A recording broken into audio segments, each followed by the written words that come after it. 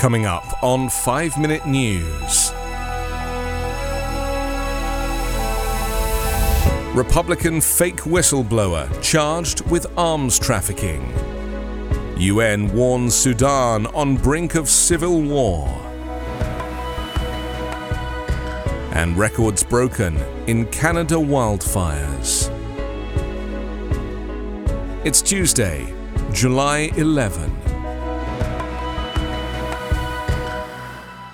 I'm Anthony Davis. A fake whistleblower who has repeatedly accused the Bidens of corruption has been charged by the Justice Department with arms trafficking, acting as a foreign agent for China, and violating Iran sanctions. Gal Luft, who is a citizen of both the United States and Israel, is accused of paying a former advisor to Donald Trump on behalf of principals in China in 2016, without registering as a foreign agent. Prosecutors say that Mr. Luft pushed the former government employee, who is not named, to push policies that were favorable to China. They also allege that he set up meetings between officials of Iran and a Chinese energy company to discuss oil deals, which would violate US sanctions. They also allege that Mr. Luft conspired with others and attempted to broker illicit arms transactions with, among others, certain Chinese individuals and entities by working as a middleman to find both buyers and sellers for certain weapons and other materials in violation of the US Arms Control Act. Specifically, prosecutors say he attempted to broker a sale of anti-tank weapons, grenade launchers and mortar rounds to Libya by Chinese companies, and also pushed to arrange for the United Arab Emirates to purchase bombs and rockets, and for Kenya to acquire unmanned aerial vehicles capable of striking targets on the ground. 57-year-old Mr. Luft was arrested in Cyprus in February on US charges, but fled after being released on bail while awaiting extradition and is not currently in US custody. US Attorney for the Southern District of New York, Damian Williams, said in a statement that Mr. Luft engaged in multiple serious criminal schemes.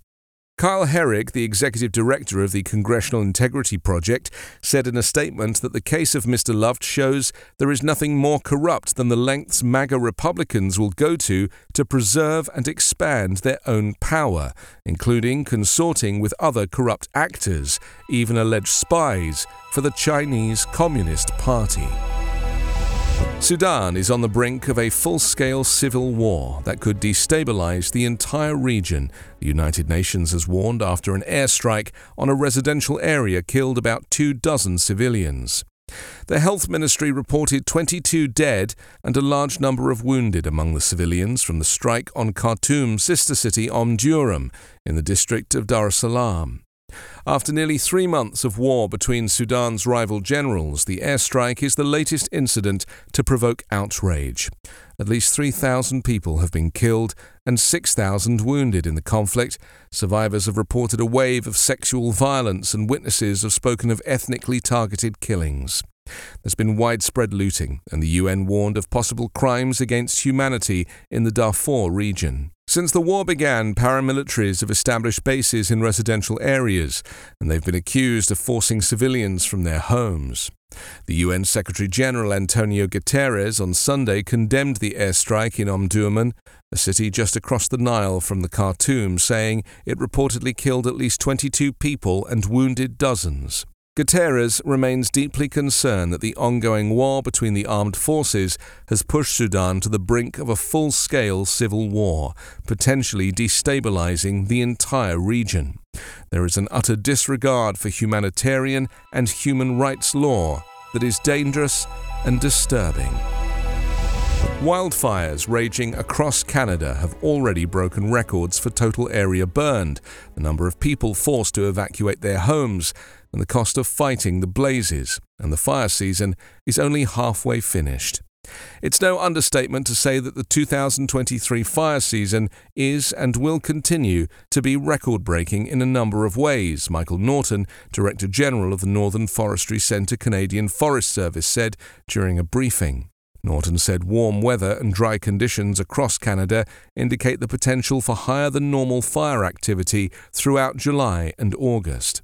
Drought is a major contributing factor affecting parts of all provinces and territories, intensifying some regions. When coupled with forecasts for ongoing above-normal temperatures across most of the country, it's anticipated that many parts of Canada will continue to see above-normal fire activity. Last week, there were 639 active fires burning in Canada, with 351 of them out of control. So far this year, there's been 3,412 fires, well above the 10-year average. The fires have burned 27.7 million acres, an area about the size of the state of Virginia. The fine particles found in fire smoke not only have the ability to penetrate deep into airways, they also can travel long distances, meaning they could drift far into the US. There have been reports that fires in eastern Canada and Quebec are affecting air quality in Europe. Higher concentrations of smoke increase health risks to the lungs, brain, cognitive functions, and even fetal development. 5 Minute News is an evergreen podcast covering politics, inequality, health, and climate, delivering independent, unbiased, and essential world news daily. Hello, this is Gary Chahot welcoming you to check out the French History Podcast. Our main show covers the history of France from the first humans until present. If you liked Mike Duncan's The History of Rome and wanted a similar program covering the land of beauty, culture, and love, we are exactly that. We also host world-renowned scholars who have delivered guest episodes on their specialties, including 18th century pirates, revolutionary booksellers in 20th century Paris, the special friendship between the Marquis de Lafayette and Thomas Jefferson, and numerous others. Learn what you love and listen to the French History Podcast today.